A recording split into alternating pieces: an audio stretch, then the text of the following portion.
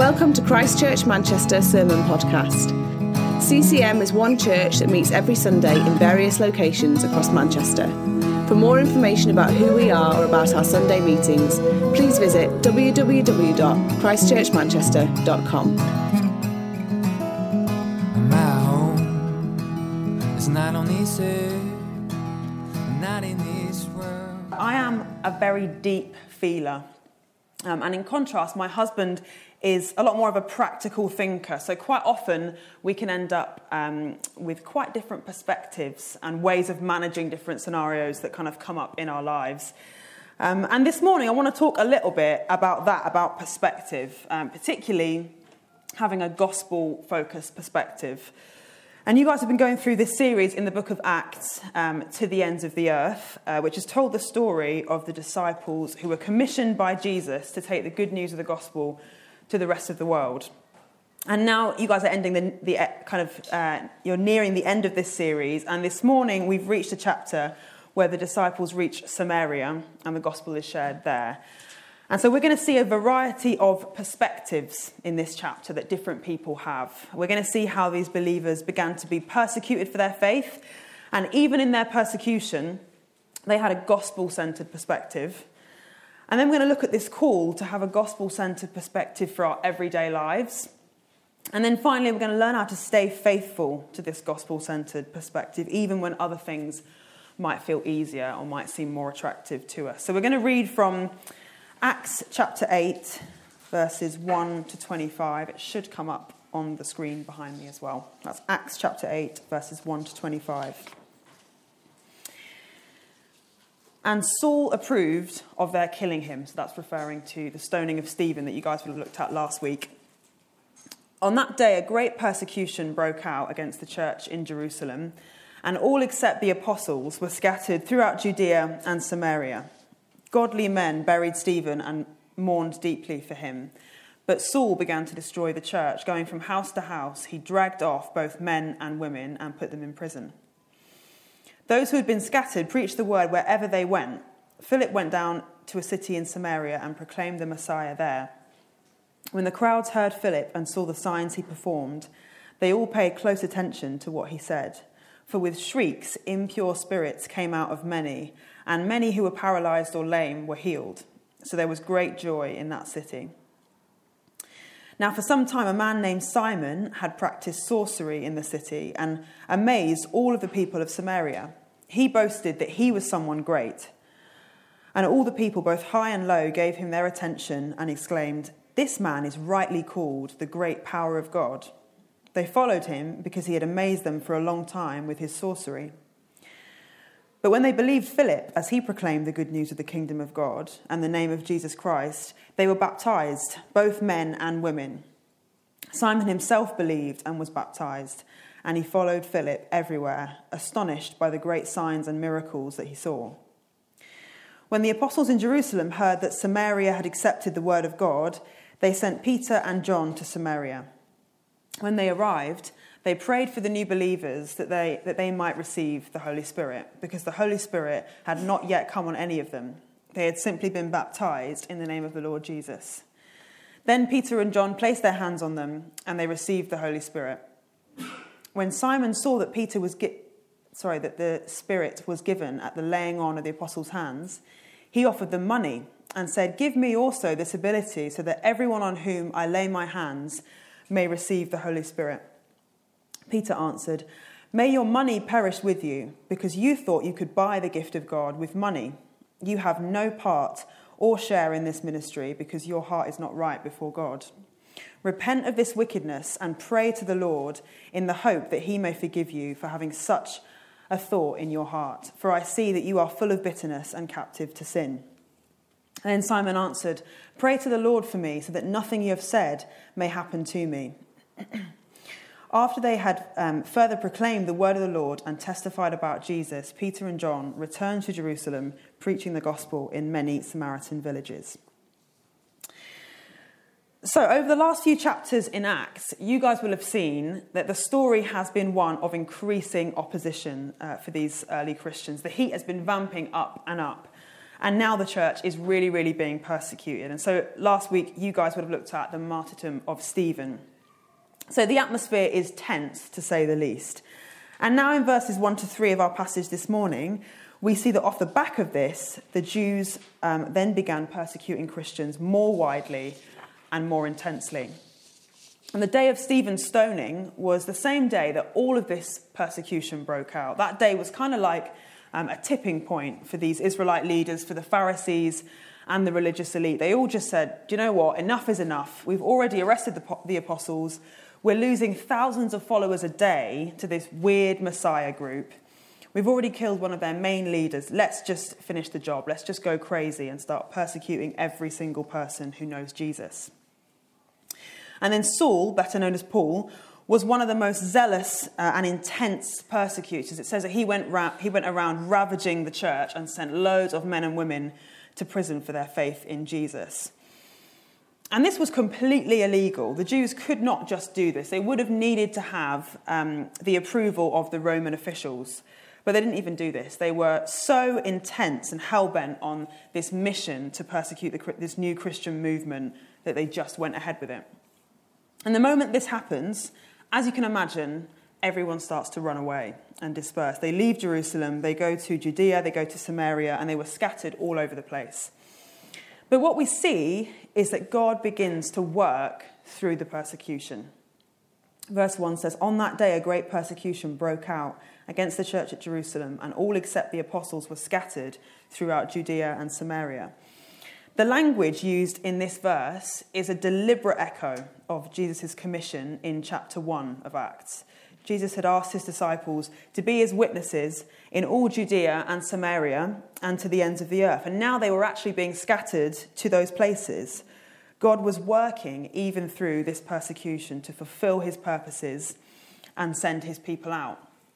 And in verse 4, we see the direct effect of this. Those who were being scattered used the opportunity to share the word of God in the places that they had fled to. And we get introduced to this character, Philip. As this persecution is taking place, instead of just going to Judea, he goes to Samaria, where these people called the Samaritans lived. And he proclaims the gospel, he heals people, literally takes demons out of people, and the entire city is absolutely amazed by this power that they're witnessing. And all these Samaritans end up becoming Christians and getting baptized. And this is literally the beginning of the fulfillment of what Jesus had been saying since Acts chapter 1. And what Philip does here by leaving Jerusalem and going to Samaria is completely shocking and crazy, because for hundreds of years, the Samaritans and the Jews had this feud. They absolutely hated each other. So this was not like Philip was just crossing over into Sheffield from Manchester to preach the gospel. Going to Samaria had major, major ramifications for this guy. And he knew it. He knew that the mandate was to take the gospel to the ends of the earth. And so that's what he does. His perspective was one focused on the kingdom of God. And what we see is that people start responding.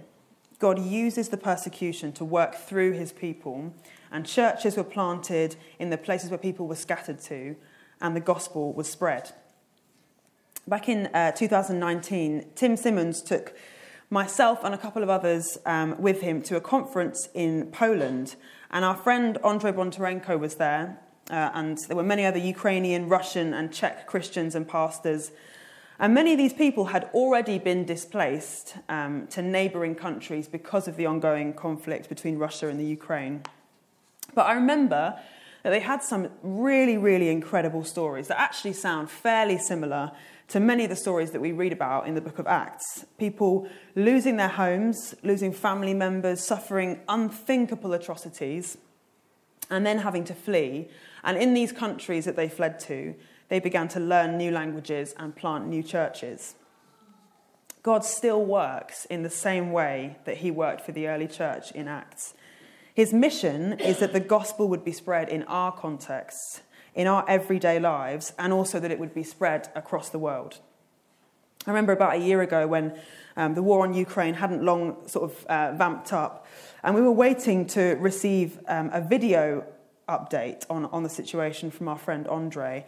But I remember that when we watched it, a lot of us were actually quite surprised at what he said. I think it was very, very different to what a lot of us would have imagined he would have said. Instead of kind of listing off the atrocities of what he'd seen or kind of giving kind of personal prayer requests for the situation, I remember the first thing that he said is, "We are already seeing so many saved." And he predominantly spoke and asked for our prayer that more churches would be planted across Europe in places that people had been scattered to, and that God's kingdom would be advanced.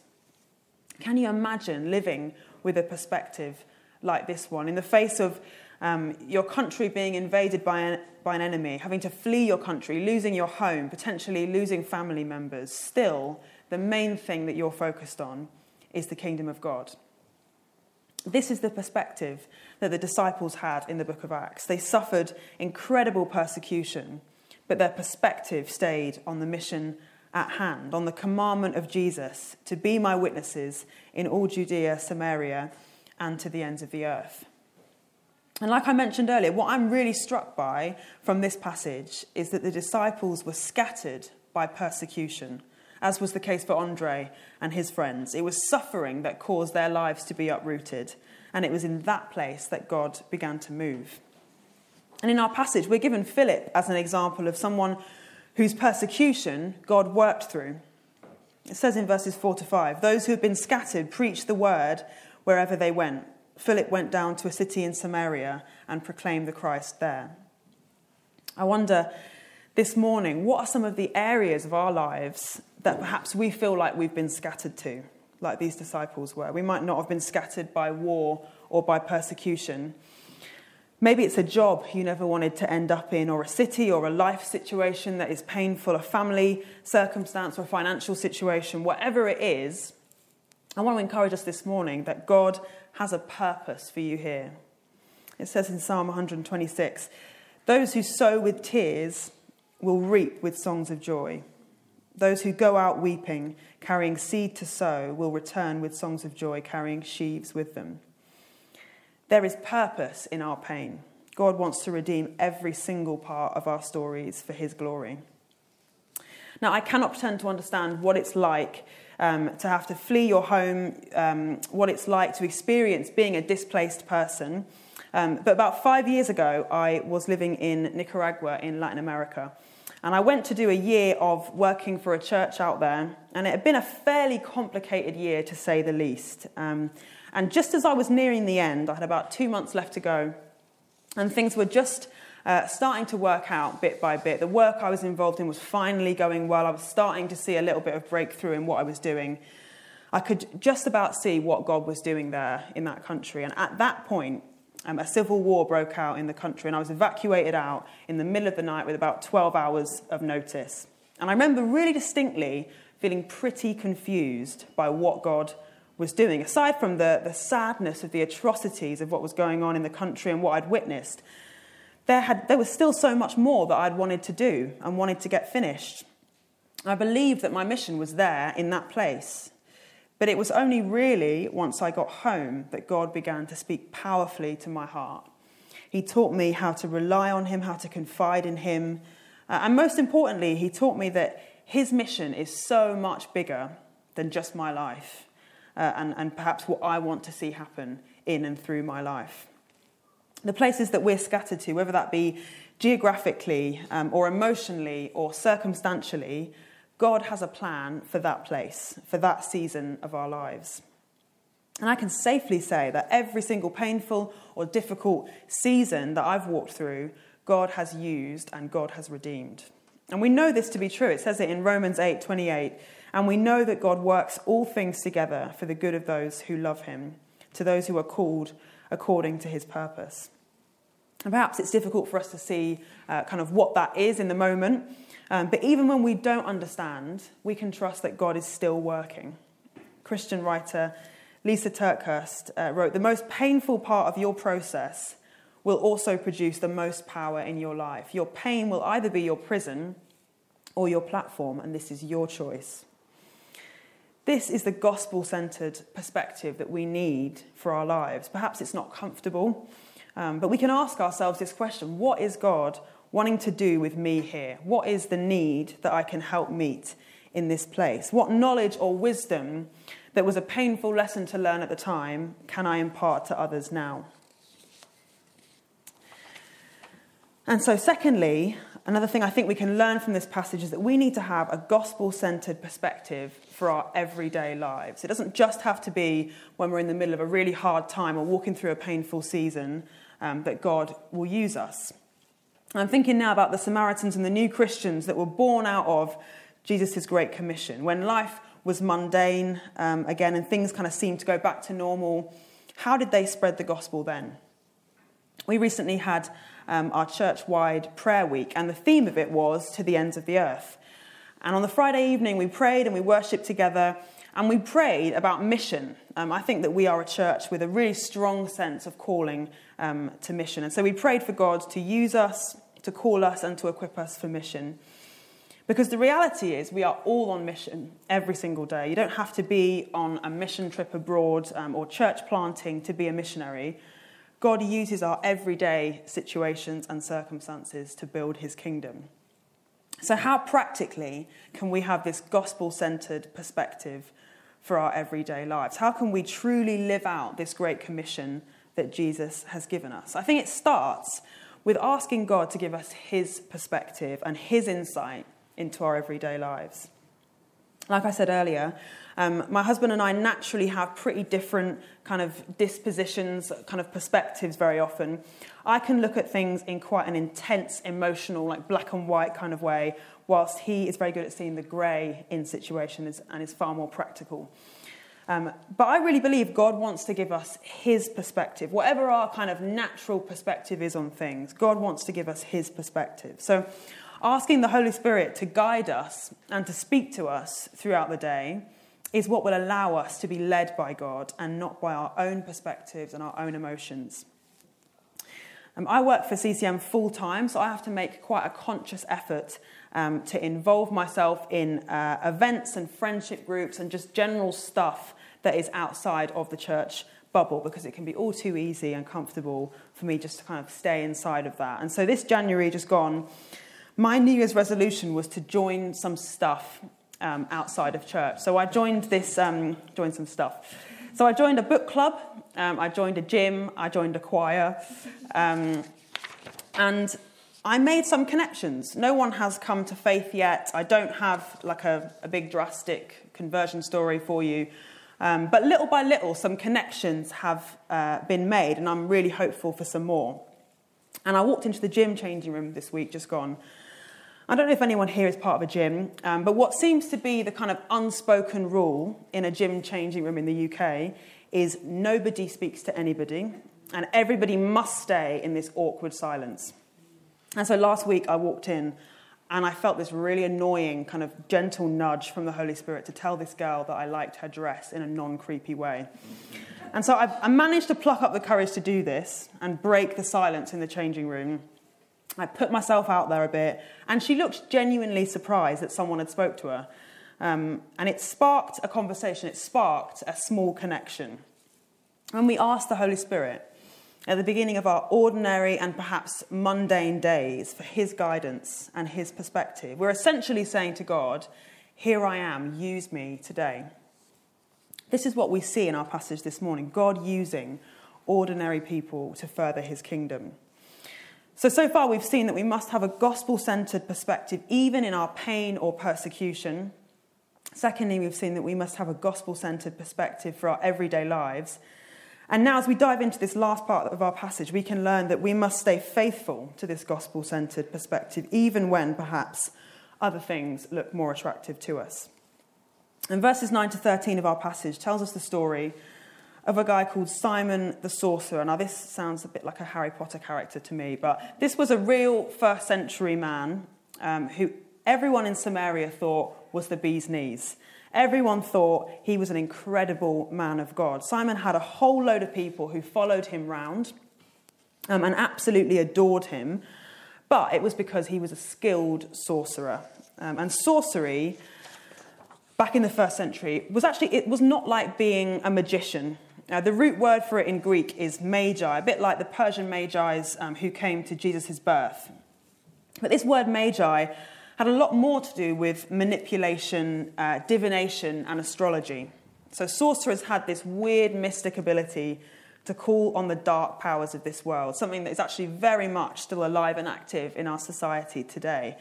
In fact, it's now become such a mainstream part of culture that 1 in 5 people in Britain would say that crystals have the power to bring healing, and 1 in 7 use tarot cards to determine the future and to understand what's happened in the past. And as believers in Jesus, we must be alert and aware of the spiritual darkness of such things and repent, actually, if we've been involved ourselves with them. So we've got this guy, Simon the sorcerer, who's believed to have the power of God, but actually he's really just doing some crazy things with some dark powers. But I imagine this guy would have felt really great about his day job.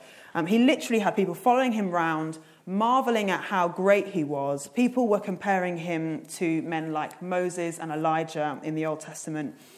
But then all of a sudden, this guy Philip arrives on the scene and absolutely everything changes. Philip comes to Samaria and, as we've heard, preaches the gospel and takes demons out of people and is healing many. And I imagine Simon the sorcerer hearing of the kind of traction and attention that Philip was getting and probably feeling a little bit of jealousy. So he went to kind of find out what this guy was all about. And when he does, he hears him share the gospel. He hears about the fact that Jesus is the only way to eternal life, that Jesus is the most powerful being on the planet, that Jesus died for the sins of the world and rose again. And Simon the sorcerer encounters Jesus. He has a moment where he realizes that the gospel is true. What an amazing story. Someone who's devoted his life to dark magic simply hears the gospel proclaimed and believes. But how many of us here this morning became Christians and then were instantly sinless? Not many of us, right? Simon is a perfect example here of someone who came to know Christ and was convinced by the gospel and then pretty much fell into sin straight away. It says in verses 17 to 19, "Then Peter and John placed their hands on them and they received the Holy Spirit. And when Simon saw that the Spirit was given at the laying on of the apostles' hands, he offered them money and said, 'Give me also this ability so that everyone on whom I lay my hands may receive the Holy Spirit.'" Simon sees the power and the authority that these disciples carry, and he thinks to himself, I need a bit of that. I want to show others who I can be. He wants that attention again. He wants to have people marvelling at him. And so he decides to try his luck at buying this power so that he can then perform miracles like the disciples were. And as you can imagine, this does not go down well with Peter, who rebukes him. So fragments of Simon's old life were still there. His perspective was still one of how can I get the glory for myself? If I buy this power, then people will follow me around.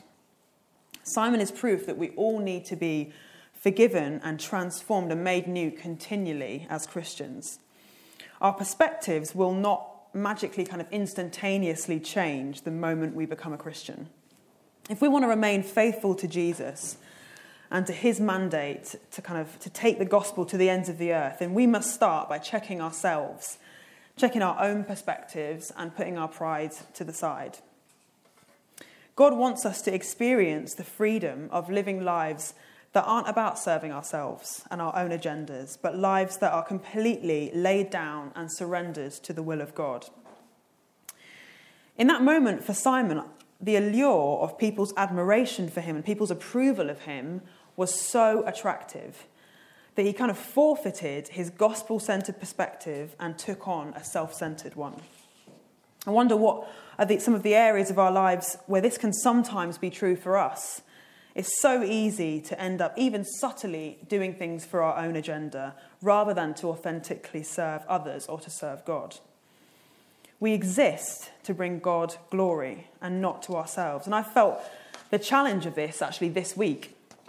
Later this afternoon, we've got our Spanish service, which I'm really, really excited about because we've got a pastor coming from Mexico and he's coming to preach. Now, I've been having Zoom meetings with this guy over the last 2 years, and he's been helping me out with some kind of advice for how to lead the group. And I have felt this week the temptation to want to pull out all the stops for this particular Spanish service. Because how great would it look if we had loads of people show up and we could show this Mexican pastor that we get decent numbers And the service is really smooth and seamless, and it looks really professional.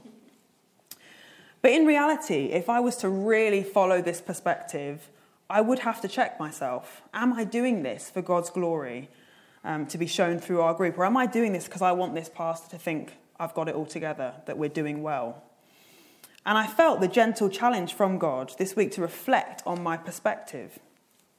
Jesus came to the earth to turn everything upside down, to bring beauty out of pain, to bring the extraordinary into the ordinary, and to change his people from the inside out. If we want to live lives like the disciples did, that were devoted to the mission of God, we must give him our everything. We must lay down our own perspectives that maybe make us feel comfortable and learn to trust in God's plan for us. Trust that he is working everything for our good, that he wants to use us in extraordinary ways, even if our lives sometimes feel like the opposite. We have a God who gave up absolutely everything so that we could be saved, so that we could have relationship with him. And so now he invites us to do the same. He invites us to take seriously this mission to take the gospel to the ends of the earth.